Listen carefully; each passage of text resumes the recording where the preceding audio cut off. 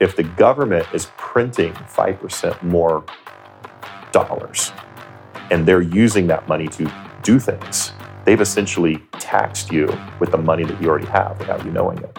Welcome to the What Bitcoin Did podcast, which is brought to you by Gemini, the only place I am using for buying Bitcoin. I'm your host, Peter McCormack, and this week I'm kicking off with Ledger, the world's most popular hardware wallet. Now, for you new Bitcoiners out there, a hardware wallet allows you to take custody of your Bitcoin, and I have been a Ledger customer since early 2017. I bought a Nano S back then, and I'm still using that bad boy now. Ledger makes it easy for you as a Bitcoiner to safely manage your Bitcoin using their Ledger Live software, which interfaces with your device. And if you are an Android phone user, you can connect that to your Nano S and manage your Bitcoin on the go. If you want to find out more, please head over to ledger.com, which is ledger.com. Next up, we have Gemini, who I am using exclusively for buying and selling Bitcoin, but I've still not sold a single sat through Gemini. We're in a bull market. Why would I be selling my Bitcoin? Now, I've started using the Gemini app for buying the dips, but I also set up my DCA with twice monthly buys of Bitcoin, and I'm yet to see a better or easier interface for buying Bitcoin. With a streamlined trading view, you have access to all the tools you need to understand Bitcoin and start investing, all through one clear, attractive interface. Now, if you want to find out more, please head over to Gemini.com, which is Gemini.com. Next up, we have my newest sponsor, which is Compass Mining, but they're not just a sponsor. I am also a customer of Compass. I bought myself 5 S19s. Anyway, look, it's good to be back mining. I really fucking love these guys. Compass makes mining accessible to everyone, and as a Bitcoiner, I'm happy to be supporting the decentralized growth of the hash rate. It was so easy to get onboarded, and anyone can now mine Bitcoin with Compass. You just pick your machines, choose your hosting facility, and they will do all the other work for you. If you are interested in mining and want to find out more, please head over to compassmining.io, which is compassmining.io. And also, let's talk about BlockFi, who recently announced the launch of the BlockFi Rewards Visa Signature Card. Now, for people in the US who own or are interested in owning Bitcoin or stacking more sats, then the BlockFi Rewards credit card is the easiest way to do this, because you get 1.5% back in Bitcoin on all card purchases, and there is no annual fee. It is the smartest way to stack sats, as you get Bitcoin with every purchase. Not only that, in your first 3 months, you get 3.5% back in Bitcoin, and everything you spend over $50,000 annually, you will get 2% back. Now, if you're interested in finding out more, then please head over to blockfi.com, which is blockfi.com. Steve, how are you? Fantastic. Good to see you in person, Peter. Yes, thanks for coming. We had a last-minute cancellation. Somebody had COVID. We had all our equipment here, and I was like, who do I know in Nashville? And then you pinged me when I was in Nashville and said, let's have a beer. And I was like, I got to get Steve back on. And we had a beer last night, and I was like, what do you want to talk about? What's bothering you right now? And you mentioned inflation, which is something high on my mind at the moment. Inflation rates vary depending on who you speak to. I think CPI is at 5 Did you tell me 5.4? 5.5%, 5.4. Yeah, that's quite high. Yeah. PPI, I've got it down here. PPI is at 8.3%. Energy is at 25%. The energy sector in the UK at the moment, wholesale rates, I think for gas, are up 250%. And we've seen, I think, 4 companies go to the wall now, and the government had to step in. Also, I've been looking to buy a house. House I wanted to buy last year is up 30%. And houses seem very expensive at the moment. So I'm feeling like there's not a particular honest conversation of inflation happening outside of the Bitcoin people. No, that's exactly right. Well, as a matter of fact, Bloomberg just released an article today on housing. And we've been looking at this for a while, because if you look at lumber costs have gone up 4 times, 400% in the last 18 months. Copper has been up anywhere between 200 and 300%. And those are the 2 most expensive components in buying and building a house. So the Bloomberg report shows housing prices are up, 20%. And which is quite high, but that's on average in the United States. Some areas are up double, 30%, like what you're experiencing, 50%. I mean, here in Nashville, it's about 50% higher. What do you think is driving that on the house prices? Is that Is that because there's not enough new build, or is there something else going on? It's a combination of a few different things. So first of all, there is real inflation happening. Even though CPI is 5.5%, that's a number that is recorded by the U.S. government based on certain things and leaves out other things, right? Things like energy and housing and food aren't necessarily included the way that they should be included. And as we know, most people's paychecks in the United States, in some cases, up to 65% of their paycheck is housing. So that's what really affects the normal person, the average person, right? So there's a few factors. One of them is supply chain issues as well, right? We already mentioned inflation. Money printing leads to things being costing more. But supply chain issues have caused issues with things like lumber and copper, like I mentioned earlier, which are the main components in building new houses. And not just houses, too, cars. We have a chip shortage, which is causing car prices to go up, if you can even find the car that you want. Yeah, like secondhand car prices are going up. Yeah, I talked to somebody yesterday who bought a used Jeep Wrangler and sold it back a week later to the dealership for $10,000 more than what he bought it for. It's incredible. Yeah, I don't even know what to say about this. Well, I got my dad a car recently, and it was a 4-month delivery, and they were only getting a delivery of 2 cars that month. Yeah, that's and right. They had supply chain issues, plus COVID issues with factories shutting down, plus chip shortage issues. Right. Plus inflation. Things just cost more to make. It's obviously concerning. Thinking back to the housing situation, is this also therefore affecting rents? Do we know if there's rent inflation? Because I know in the US there's a lot of places have rent controls, not everywhere. I know somewhere like LA does. Do we know if this is impacting rents? It is. So there was another report that was just published this week as well that shows that year over year, rent in the United States is up 11% on average. Now that's across all markets. The markets where people that have become the more desirable markets, where people are moving into, like Nashville, Tennessee in general, Georgia, Florida, Texas, rents are up as high as 25% in those areas. Jesus. So, not only are houses more, rents are much higher. And another interesting thing about housing prices is, again, in the United States, not only are the prices up and rents are up, first-time home buyers are down. So it used to be about 33% of all housing sales were to first-time home buyers. It's dropped to 29%. That means that first-time home buyers can't afford the houses, or they're getting bid out of it by Wall Street companies that are buying houses and turning around and renting them out. Yeah, I can't remember if it was a report or it was within a book I read, but when I was looking into Mnuchin and what happened with, I can't remember the name of the bank he was involved in, but after the FDIC bailed out the banks, I think it was BlackRock were buying up, thousands of distressed properties. That's right. At a reduced rate. And that was like their model, that was their revenue model, and they were pricing people out. And I know we should support capitalism, but this is skewed capitalism because they're buying the property with loans, and I believe the loans were coming from the Mnuchin Bank, which was bailed out by the FDIC. Oh, interesting. Yeah, I want to double check that, and I'll put it in the show notes, what actually the article I read.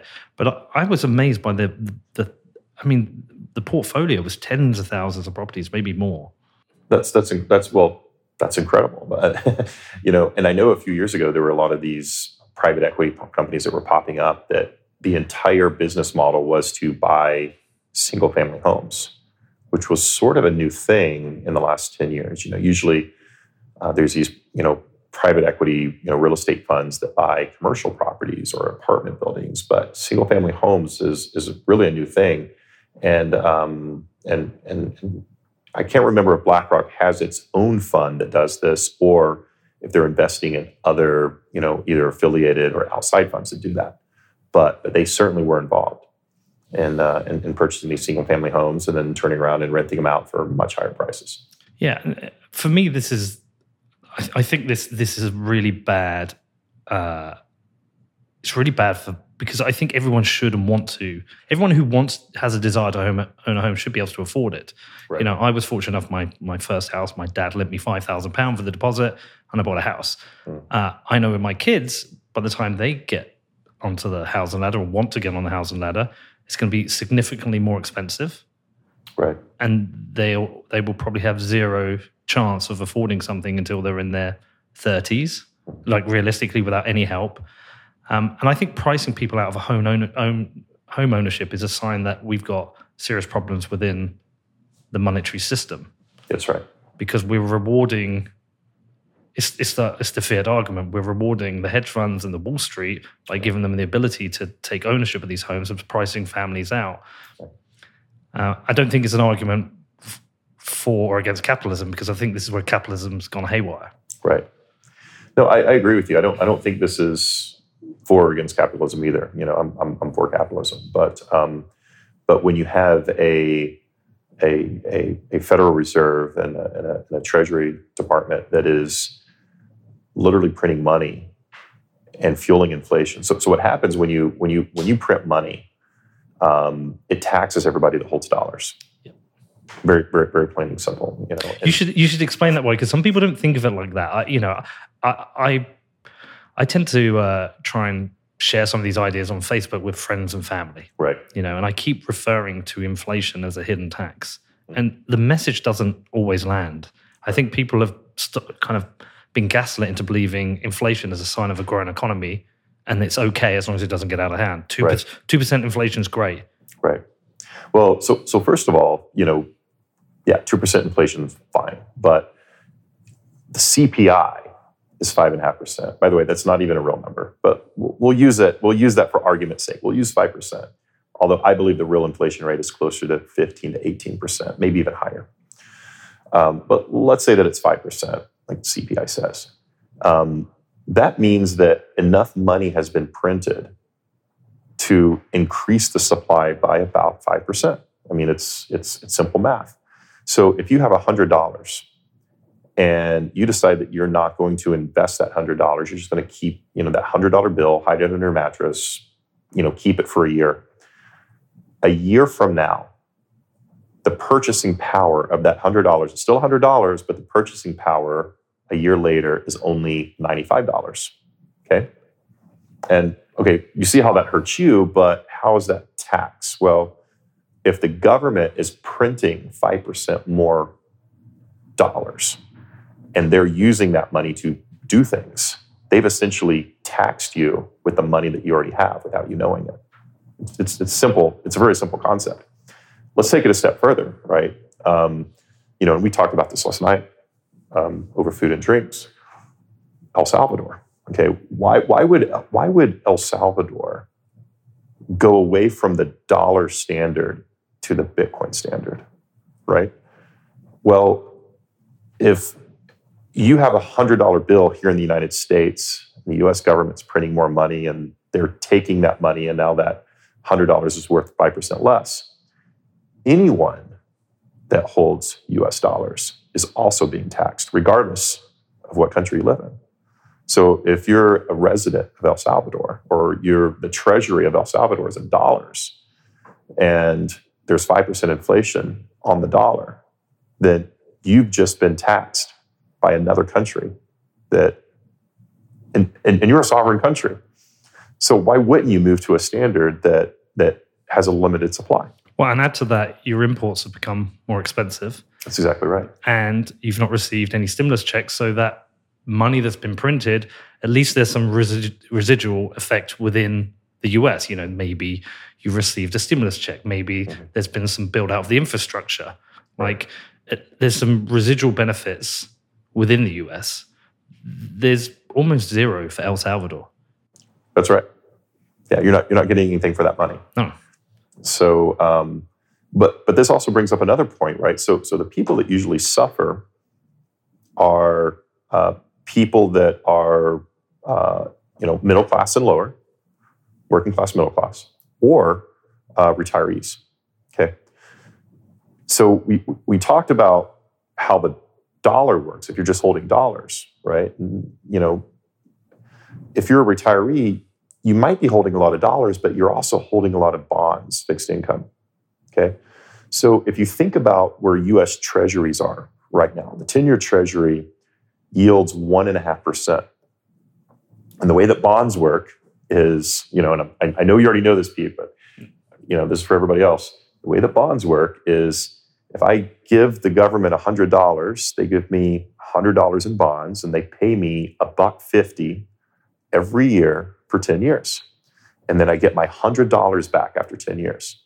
Okay. That sounds kind of okay. I don't want $1.50. I don't want much, I'd want much more. But if you're a retiree, you don't want to lose, you don't want to risk losing that $100. So $1.50 sounds really good. Well, if the inflation rate is 5% a year, then that means that a year later, that $100 that you put into buying the bond, if you were to take it back, it now only has the purchasing power of $95.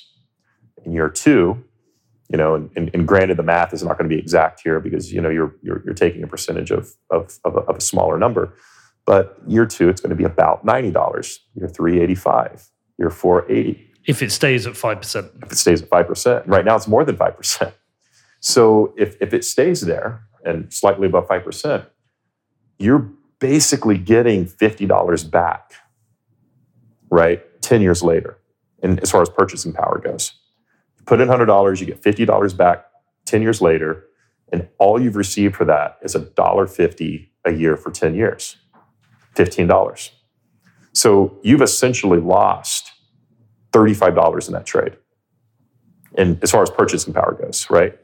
So that doesn't make any sense, right? If you're a retiree and you have a fixed income, you're 65 years old, 70 years old, hoping that you can make your money last. It's not going to last, right? You're not going to be able to afford things. You're not going to be able to afford food. You're not going to be able to afford housing, and you're not making any more money either. You're making $1.50 for every $100. So this is where the real problem is. Well, what has the impact been on the bond market? Because people are still trading bonds. Mm-hmm. The US bonds haven't been marked as junk bonds yet. People are still trading bonds. So what's happening in that market? Or is it have they sold the belief this is transitory, right, and therefore we will have high inflation this year, but as the economy reopens up and supply chains fix, that the inflation rate will come down? I mean, my own view is my simplistic view is from everything that I've studied and read. I've read When Money Dies about the Weimar Republic. I've obviously been out to Venezuela. I'm following with interest what's happening in Lebanon and Turkey. I'm not saying that the US is certainly going down the same path, but it does feel like actually we could be heading towards much higher inflation rates. I think we certainly will, and we certainly can, but we certainly will. And before I became a degenerate Bitcoin hodler, and I traded bonds. I was a bond manager, and one of the things that you should know, and by the way, this was in a period where rates were low. Part of the time that I did this, and when the way that bonds work is if let's say that rates are 3%. And rates go down to 1.5%. Well, bond prices go up during that period of time. So as yields go down, bond prices go up. When prices go down, yields go up, right? So what you do as a bond trader is you're essentially buying bonds, hoping that yields will continue to go down. And by the way, I do think yields will continue to go down. This spike that we've just seen to 1.5% is temporary. People are getting excited. They're seeing a trend. They think it's going to go up. I think it goes. I don't think it goes above 2%. I think it goes right back down. Negative? But I think it definitely could go negative in the U.S.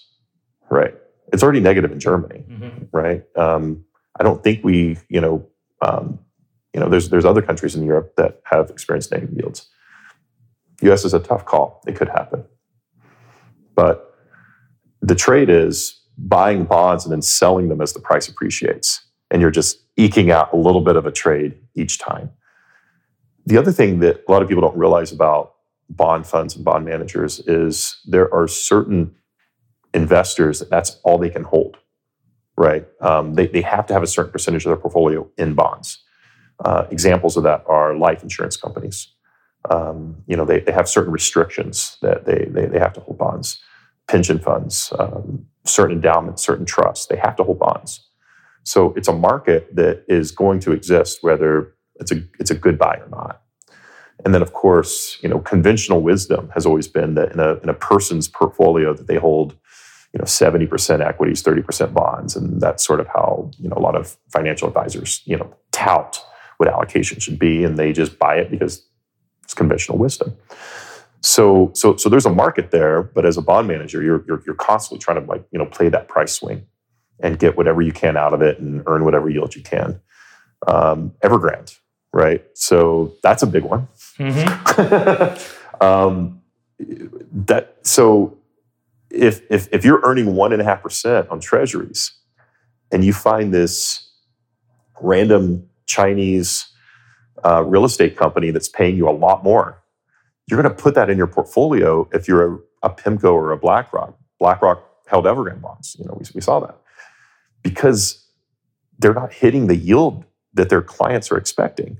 So they're having to really reach out to really risky assets like Evergrande just to boost their yield enough to get close to that. Whether if it's pensions or insurance, it's the actuarial assumptions that you have to hit as far as yield goes in order to just satisfy your clients. So these are big risks. I mean, I remember when I was involved in emerging market bonds, and 2009, I was looking at Greek bonds, and I was like, man, you get a little bit of yield after that, but it's so risky. And everybody was piling into Greek bonds. Well, a year later, we had some problems, right? And so if you were piling in just to get that yield, it ended up wrecking you, right? But the way that bond managers also think is, well, it's also wrecking everybody, so who cares? My performance isn't going to be hurt that much because everybody's going to get wrecked. And it's a really, really interesting system. But yeah, to go back to your question, right? It's people are really pushing to get some risk, buying Evergrande bonds, buying anything that's going to give them any kind of yield whatsoever, just to hit those expectations of clients. I really struggle with the idea of a pension these days. My father had one. It was direct contribution from his wage every month. I think it was a final salary pension. He worked for an airline. He paid into it. Twice he's had a haircut, once just before he retired and once during his retirement. And I've myself looked into a pension. I had one before I got divorced, and it got cut in half. And I came to the conclusion that I think I would rather work forever than have the haircut from my wage each month to have a viable pension, because I've met this pension advisor, and it was perhaps pensions have changed and they're not as viable anymore. But I met a pension advisor, and he said, how much do you want to have to live on in your retirement? And he said, as long as your mortgage is cleared. I was like, okay, well, if my mortgage is cleared and I imagine I want to travel a bit, see my kids and grandkids, I think £40,000 to £50,000 a year as an old, that would be fine. I mean, obviously I want a lot more, but that would be fine. And he ran the calculations, and he said, you need a pension pot of whatever the number was, something like £1.5 million or something. Yeah.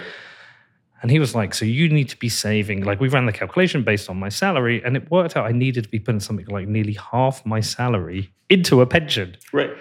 And he said, well, you should have started when you were 18. I said, well, I didn't. And, I was 33 at the time. But I was just like, a pension is just not a viable option. It's just not a viable option for me. Right. Well, today it's certainly not a viable option for anyone. Well, that's the thing. Is it a dead concept for anyone outside the rich? Yeah.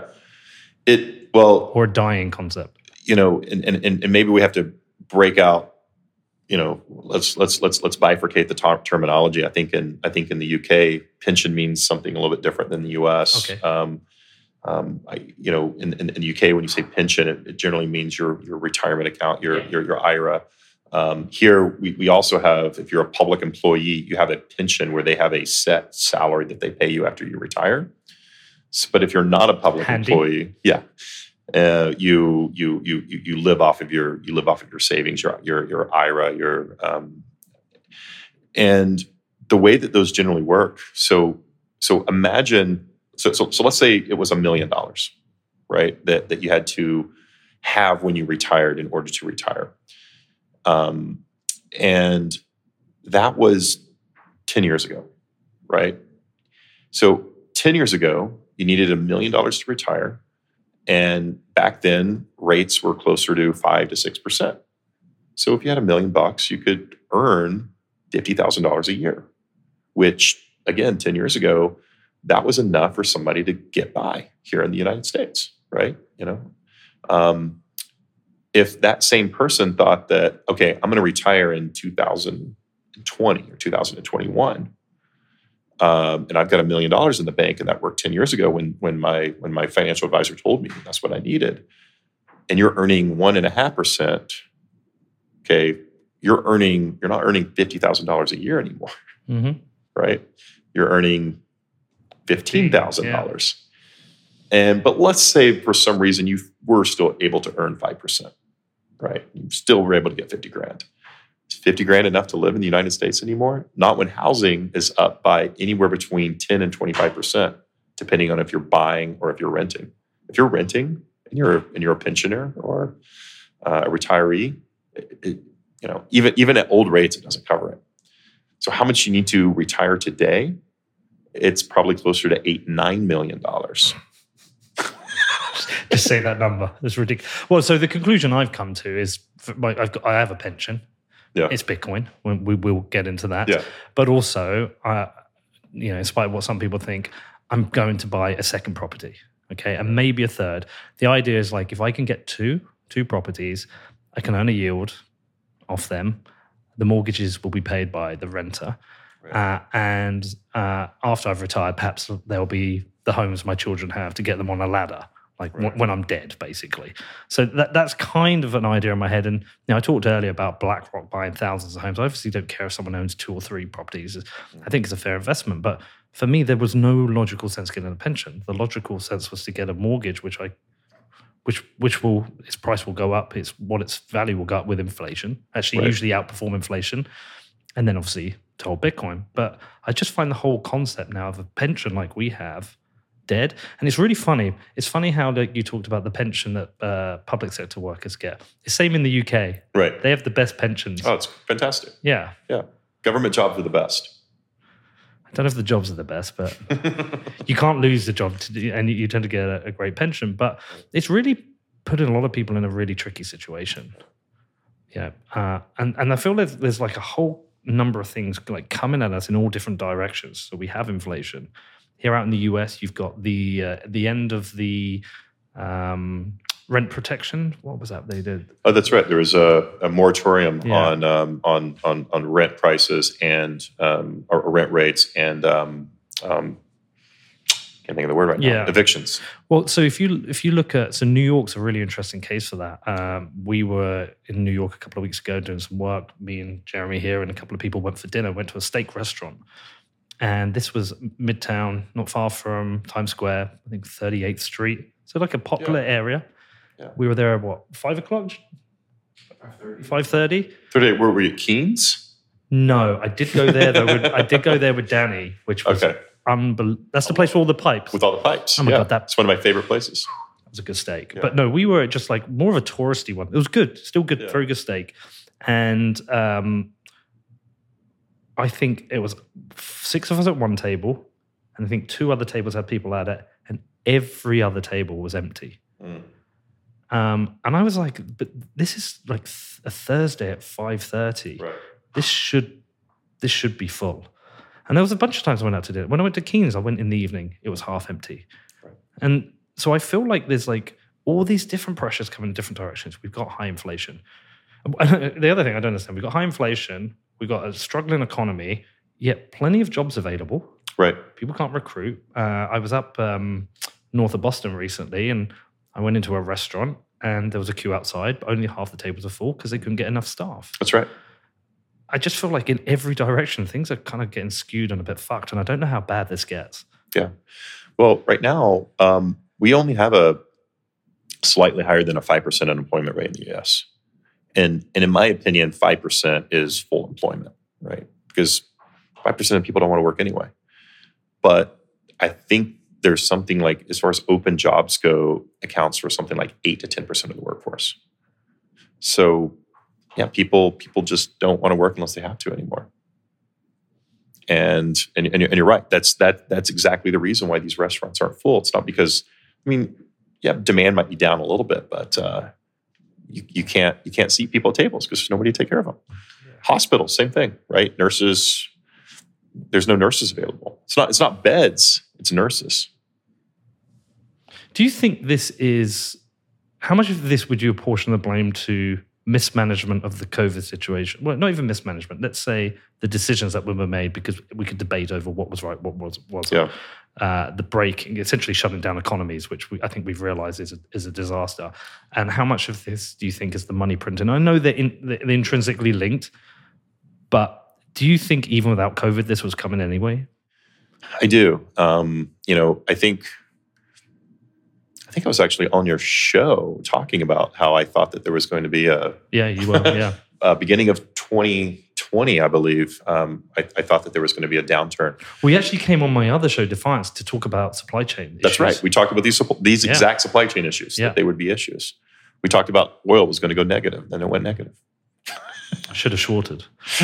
Exactly. But no, I think that this has been coming. I think that we were already at the end of the economic cycle. And usually what happens is when you get to the end of an economic cycle, when the market should crash and things should go wrong, sometimes they'll just keep going. They'll keep burning hot for a little bit, and it takes an event to trigger it. And the event was COVID. Nobody could have predicted COVID as the event, but that was the event that ended up triggering it. And the government did what the government thought it should do. It's hard for me to say, hey, this person's to blame, this policy's to blame after the fact, right? Because what have I done if I was in somebody's shoes, right? You don't know, right? You've got to act fast. You've got to think about the country. But you can point to cause and effect. And in a situation where states were locking down, localities were locking down in the U.S., entire countries were locked down around the world. Look, me and my family, we sheltered at home before anybody even said to, right? We didn't know what was going on. We decided we locked ourselves in the house for 2 months. We're like, let's see what happens here. we don't quite know what's going on. Bodies are dropping dead in China. Yeah, exactly. Someone's got to answer for that at some point. Yeah, that's exactly right. But when that's happening and governments are telling people they can't go to work, you have to do something. You can't just tell people you can't go to work anymore. You can't leave your house anymore, and then not figure out some way to make sure that these people are eating and paying their rent, right? So there were policy decisions to, give stimulus checks to certain people, and whether the way they did it was right or wrong doesn't really matter. People had to be taken care of, right? If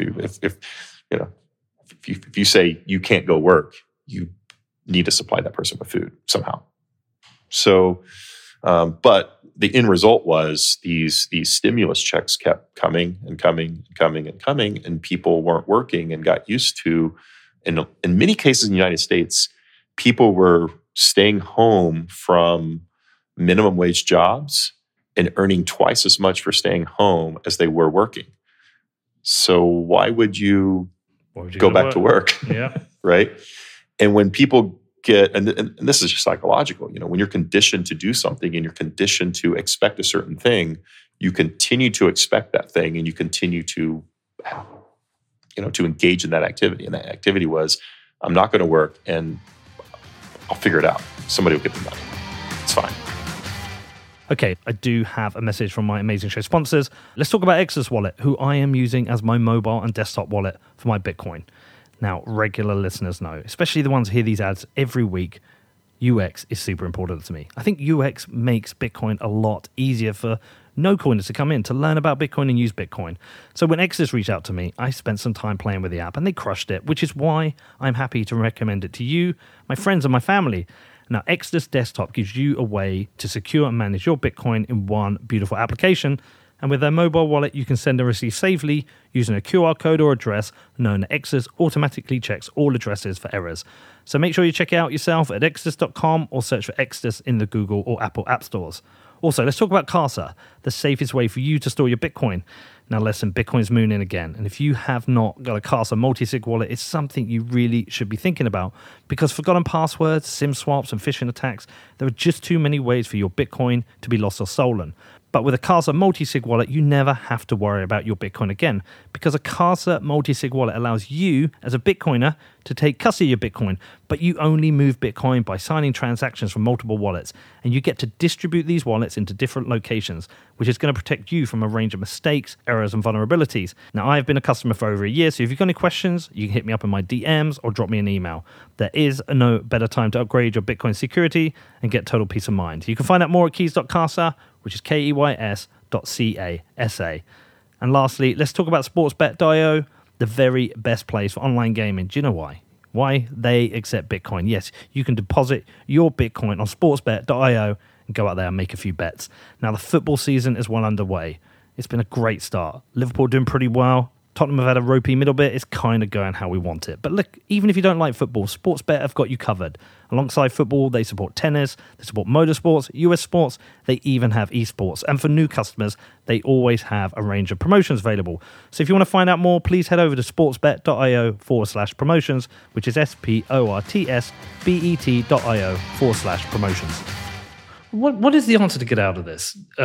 It seems like the logical step would be to raise interest rates. We haven't had interest rates, I think, in the UK above 1%. I actually cannot remember. It feels like we've always been at like 0.25 or 0.5% for ages. I have to check. I could be wrong. We could be back there. I know in my bank, I get a rounding error in terms of interest, above zero. It feels like we should raise interest rates, but that also comes with a knock-on effect in terms of the economy as well. So, but it feels like we just need to have this correction. You know what it makes me think of? It makes me think of my vaping. I keep thinking I've got to stop fucking vaping, and I put it off to tomorrow, and then the next day, and one more day, and I know I'm basically gonna, when I get off the plane, I'm gonna have to stop because my kids are gonna go mad. But it's like I'm always putting it off, and it just feels like nobody wants to take that, which is a political bullet, really. Of saying we need a correction in the economy. And I also feel like that is also potentially an international game of chicken. It is. Because the US doesn't want to weaken before China. China doesn't want to weaken before the US. Right. Yeah, because what happens is if you raise rates, it essentially strengthens your currency. And if your currency strengthens, then that means that your exports go down. Because now, if U.S. goes first, then China's exports are cheaper, and more people will buy the exports from China for comparable goods. So it would hurt American businesses, right? And depending on where you are. The other thing with increasing rates right now is, we spent a lot of time talking about housing earlier.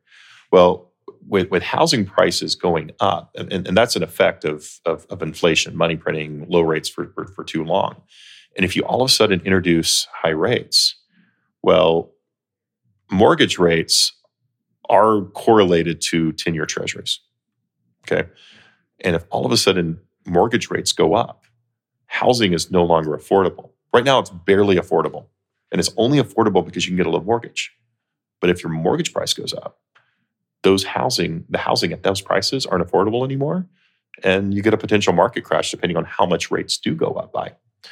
And housing crashes aren't good, as we saw in 2007 and 2008, right? Because people are, that put their life savings into down payment on a home just so they can have a place to live. And now they're upside down to their mortgage. They do things like get out of their mortgage and go rent somewhere, and you leave all this inventory and ruin your credit for 7 years. So it's a very delicate situation. I actually don't think that the answer is increasing rates at the moment. Okay. I think the answer is the Fed balance sheet. And we've been talking about tapering for a few months now, and the Fed came out about a month ago saying that they would potentially be tapering soon without giving any kind of timeline on when that would happen. And tapering meaning they're buying these securities and assets like bonds onto the balance sheet, but but at the same time, they're replacing the ones that are rolling off. The smartest move is actually to continue the purchasing while you're letting bonds roll off and then slowly slowing down the purchasing. And as you do that, it eases you into a situation where then you can begin to raise rates, because that will start to damper inflation. It won't stop it entirely, but it won't create quite a shock where just average people will get hurt. And that's the real risk, is a repeat of 2008. But it feels like that could happen anyway, Steve. I do. I feel like it could happen. I think the difference between today and 2008 was we were, rates were low then, but we've taken rates much lower now, and inflation has finally kicked in. For the last 15 years, everybody's been predicting inflation. And inflation takes a long time to come into the economy. Now it has. So we've got to take action. But here's the other result of inflation, by the way. The rich get richer. Okay? Because if you can afford to have assets, equities, by the way, stock market, equities are highly correlated to inflation. Hard assets, art, wine, houses, land, classic cars, you name it. The more of that you have, the more rich you get in an inflationary environment.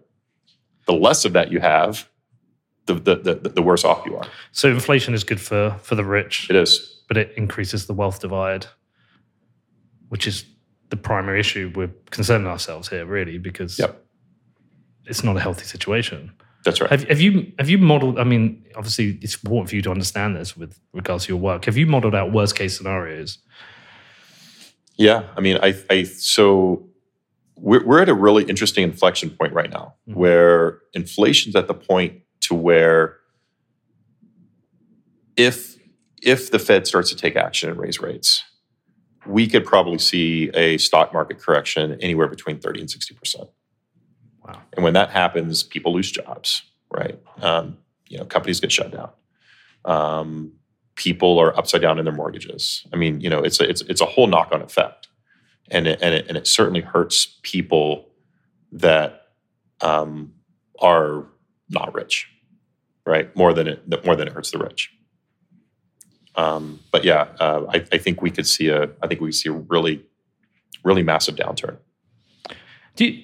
Do you think I'm guessing those working within the government or with the Fed fully understands where we're at with this. They fully understand the decisions they take, what the impact will be. And it's like stuck between a rock and a hard place. Like, do we raise rates and see a market correction? Do we continue to print money and drive inflation? Mm-hmm. It feels like whatever happens, a correction's coming, but there isn't the political capital to accept this. Yeah, that's right. Like, I know it, you know it. Everyone we know in our communities in Bitcoin know it. We're all buying Bitcoin to protect ourselves. That's right.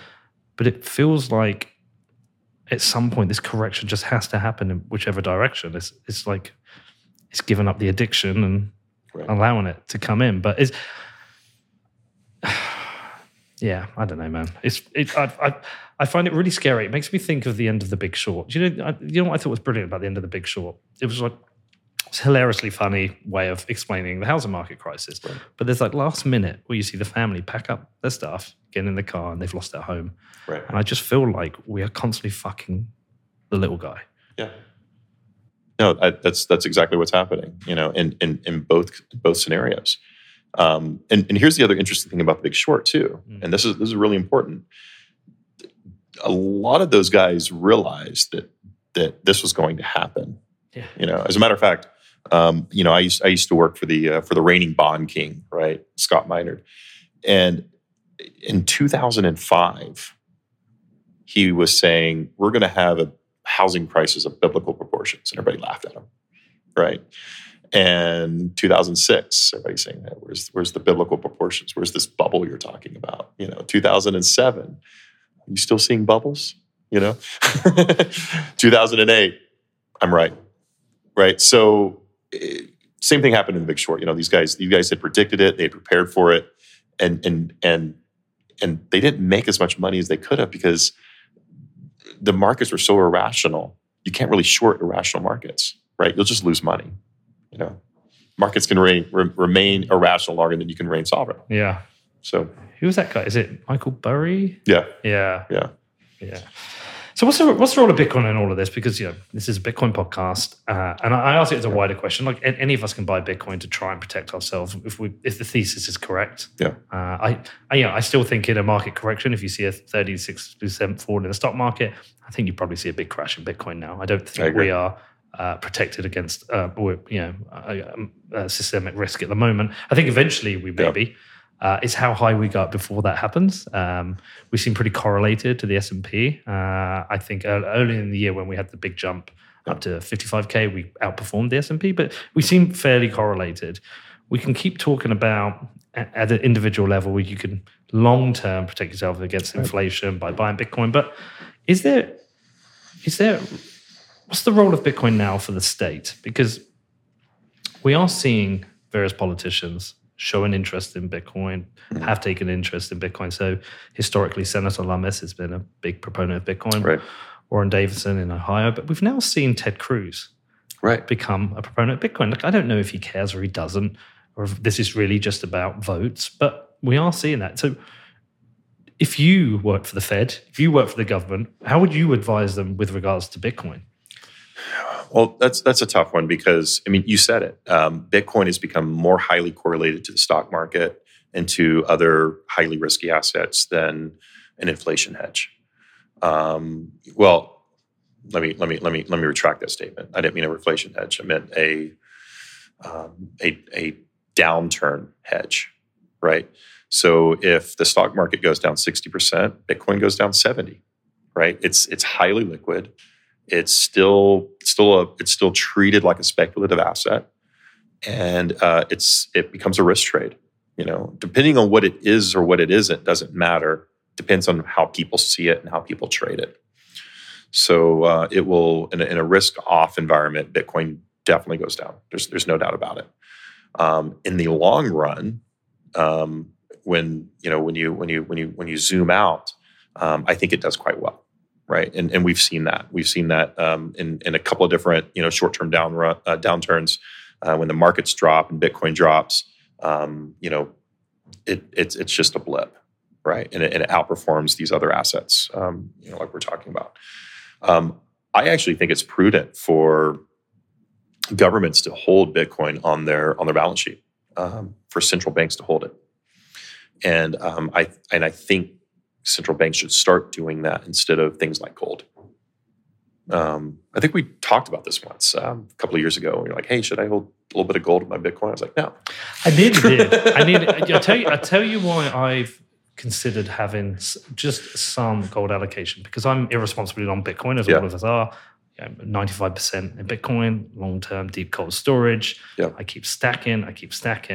But if a correction comes, that's going to hit my net wealth hard if you see a 30 to 50% correction. So I have considered a few times. It's just having a small gold allocation, because I don't believe that is a risk-off asset. I don't believe that drops 50%. Yeah, it doesn't drop 50%, but gold also isn't correlated, and that also means it's not negatively correlated either. Look, I think the thing that people should be buying right now is land and houses. Right? If you want to diversify, well, that's what I'm going to do. Bitcoin and real estate. That's it. And then if you're get cute, like I sometimes get a little cute. Like I'll buy art and classic cars. And guns. And guns. Can't really do that as well in the UK. I think the government's holding Bitcoin on the balance sheet is really interesting, because we have one doing it right now. When we were watching El Salvador stack sats, we're seeing Bukele announce that they're stacking. They're putting it on their balance sheet. I do wonder if there's any others doing it secretly. I don't know. Yeah. That would be interesting. There's no incentive to tell anyone if you're in a stacking strategy. Well, there's no incentive to tell anyone, but at the same time, any government that is borrowing money, issuing sovereign credit, usually reports all of their assets. And so I think we would know, especially for larger governments, if they were holding Bitcoin.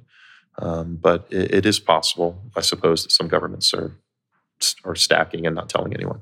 So what do you think this means for currencies over the next, let's say, decade? Because we talked about it last night when we were having those lovely whiskey sours. Mm-hmm. We were talking about, I mentioned Balaji had talked about currency wars. We are seeing some sovereign currencies collapse. This happened in front of us. We're seeing Bitcoin grow to, I think it's like the 6th largest currency in the world right now. We are seeing a lot of conversation about CBDCs, especially out of China. But there are many other countries looking at that as well now. We have the US dollar, which is, I tell you a really interesting thing about the US dollar. Despite the inflation, I get paid in dollars by all my sponsors because they're all American, and it's outperforming the pound at the moment. Right. A couple of months ago, I was getting 72. What was I getting? 72.72, and now I'm getting 0.74. Mm.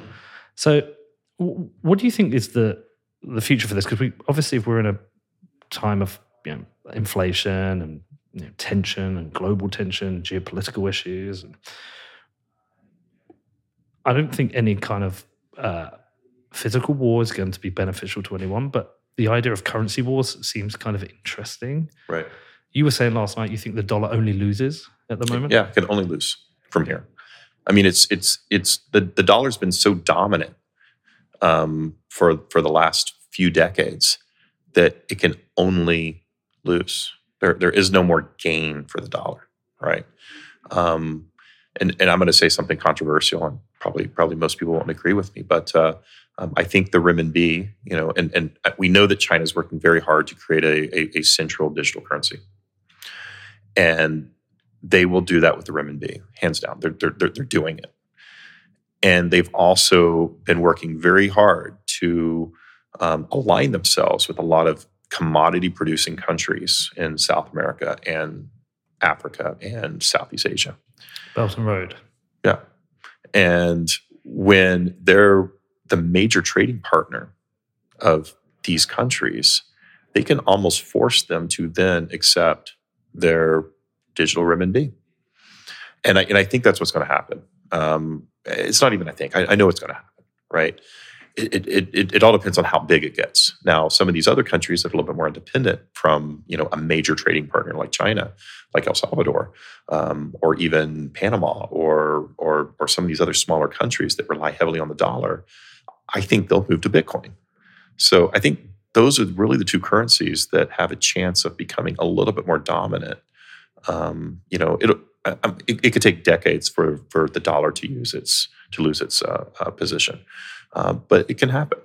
It feels like what China's doing, my understanding of the Belt and Road Initiative is they build infrastructure projects, they offer huge loans, and I'm perfectly aware that a couple of these countries, these African countries who have had ports and things built, now can't afford to pay it back. Yeah. So it feels like while the US has been out in the Middle East fighting endless wars, that China has kind of been implemented this soft imperialism. Yeah, that's right. Throughout the world, and it feels a bit tricky. And I'll tell you why I worry. I like the fact there's no war. I prefer the fact that there's no war. But at the same time, like China's an authoritarian state. And they're killing people. They're killing people. They have social credit scores. They're wiping out the Uyghurs. They censor content. They've essentially co-opted the Hollywood and the NBA. And the idea of China being an internal issue for the Chinese people is false. They are spreading censorship around the world. I think Lithuania's just advised people to chuck away a certain manufacturer of phone because it's got built-in censorship into the phone. Apparently it's not turned on, but they're exporting censorship to the world. Oh. So that's my concern, is what kind of world this takes us into. Mm-hmm. And I'm not sure the US has really set a great example over the last few years with the Middle East, but at the same time, I'm not sure I really like the idea of a world which is dominated by Chinese politics. Right. Well, and the U.S. has been doing this, right? Most countries' debt is denominated in U.S. dollars, and for the simple reason that it gives you the most access to capital markets. Right. If you're a small country and you don't denominate in dollars, maybe you denominate in your local currency or some other currency, yen or euros, you just don't have as much interest, right? If it's denominated in dollars and you know you're getting paid back in dollars, then your capital markets opportunity is much more massive. So that's been happening all along. First of all, right? With China coming in, and I'm sure that they want countries' debt to be denominated in renminbi, and they'll force that because they'll be the only lender with all of these infrastructure projects. So I think China's just using the U.S. playbook. But you're right. There's a lot more issues with China. What a mad world we live in, Steve. I mean, I guess this is why we all promote Bitcoin and encourage people to hold Bitcoin. And ultimately, if that becomes the biggest currency in the world, then perhaps that takes some strength away from China, takes some strength away from the US, and puts the strength back into us as individuals. Right. But I feel like we're going through really weird times. I feel I feel nervous about an impending storm, which I think perhaps like most people, the first 30 years of my life were 35 years of my life were relatively easy. Fairly stable economy most of the time. I know we had the odd recession, and my dad would say, well, you don't remember when you were 4 and this happened. But generally speaking, very stable times. I feel like we're heading into really kind of quite unstable times. And I don't know how to prepare for it psychologically. I know financially, right, but I don't know how to prepare for this psychologically or where we may go. I don't really have a question there. It's something on my mind because I've got children. You've got children, right? That's right. Yeah. And it's like they're coming into it. My son starts college next year. He goes into the adult world if he doesn't go to college next year, on 3 years. And I just keep worrying about what kind of fucked up place we're bringing them into now. Yeah. Look, that's certainly been a concern of mine for the last 18 months, right? I've got children that are the age where, they're finding their tribe, they're finding their, they're trying to figure out who they are. And the majority of the last 18 months, they've been locked up in a house and can't go anywhere and can't see their friends and can't go to school and communicate through Zoom. And these aren't healthy, right? But by the way, I don't have a solution either. Yeah. Right? I mean, people are dying. And you've got to weigh this. You got to weigh these things, and everybody, falls on a different part of the spectrum of what they think is happening and what they think should be. And I don't know, right? Yeah. Well, I'm starting to think those, what do they call it, preppers? I'm starting to think those people who've kind of decided to build themselves a nice house in the middle of nowhere, right, with their chickens, grow their own vegetables. I actually started to think, do you know what? You're onto something. This is such an easier life without the stress of Twitter and without the stress of being surrounded by people going crazy. And like I was in New York the other week. One of the things I noticed is that New York had ever since I started going. First time I went in was 2002. Right. And New York was an interesting place. I went to Brooklyn. It was kind of scary. And over the years, New York became a very safe city while I was there. And I'm sure it was even worse before me. But this trip that we just had there, there was crazy people everywhere. And I don't mean it as like someone with a snob and looking down on people, but just people lying jacked up on the street, drunk, homeless. And I just feel like, I know it's bad in LA now, and I just really worry about a lot of this stuff. I agree. I mean, I spent most of my career going to New York once or twice a month. Yeah. And it was odd for me. For the last 2 years, I've only been in New York once, twice maybe. And I think I was legitimately scared for my life when I went. I stayed in a hotel, by Central Park, and went to a dinner a couple of blocks away. And then I was like, after dinner, I usually like to go, walk a few blocks and enjoy the city. And I walked a few blocks, and I was like, I know, I'm turning around and going back to my hotel. This is not a safe place. It's not what it was. And these are neighborhoods that I'm used to walking in. I know the area, and everything had changed. Things were boarded up. People on the street selling all kinds of things that you hadn't seen since the 90s. Dude, yeah, down by Times Square, there's like openly selling weed and cocaine. Oh, absolutely. Like openly. Yeah. And I was in my head, I was not that look, I have no issue with drugs. I've clearly had problems with drugs, and and all of New York smells of weed now. But I just was surprised that people were so brazenly selling cocaine, and it was to me a reflection on what's changing in the city, and I couldn't understand because it would be very easy for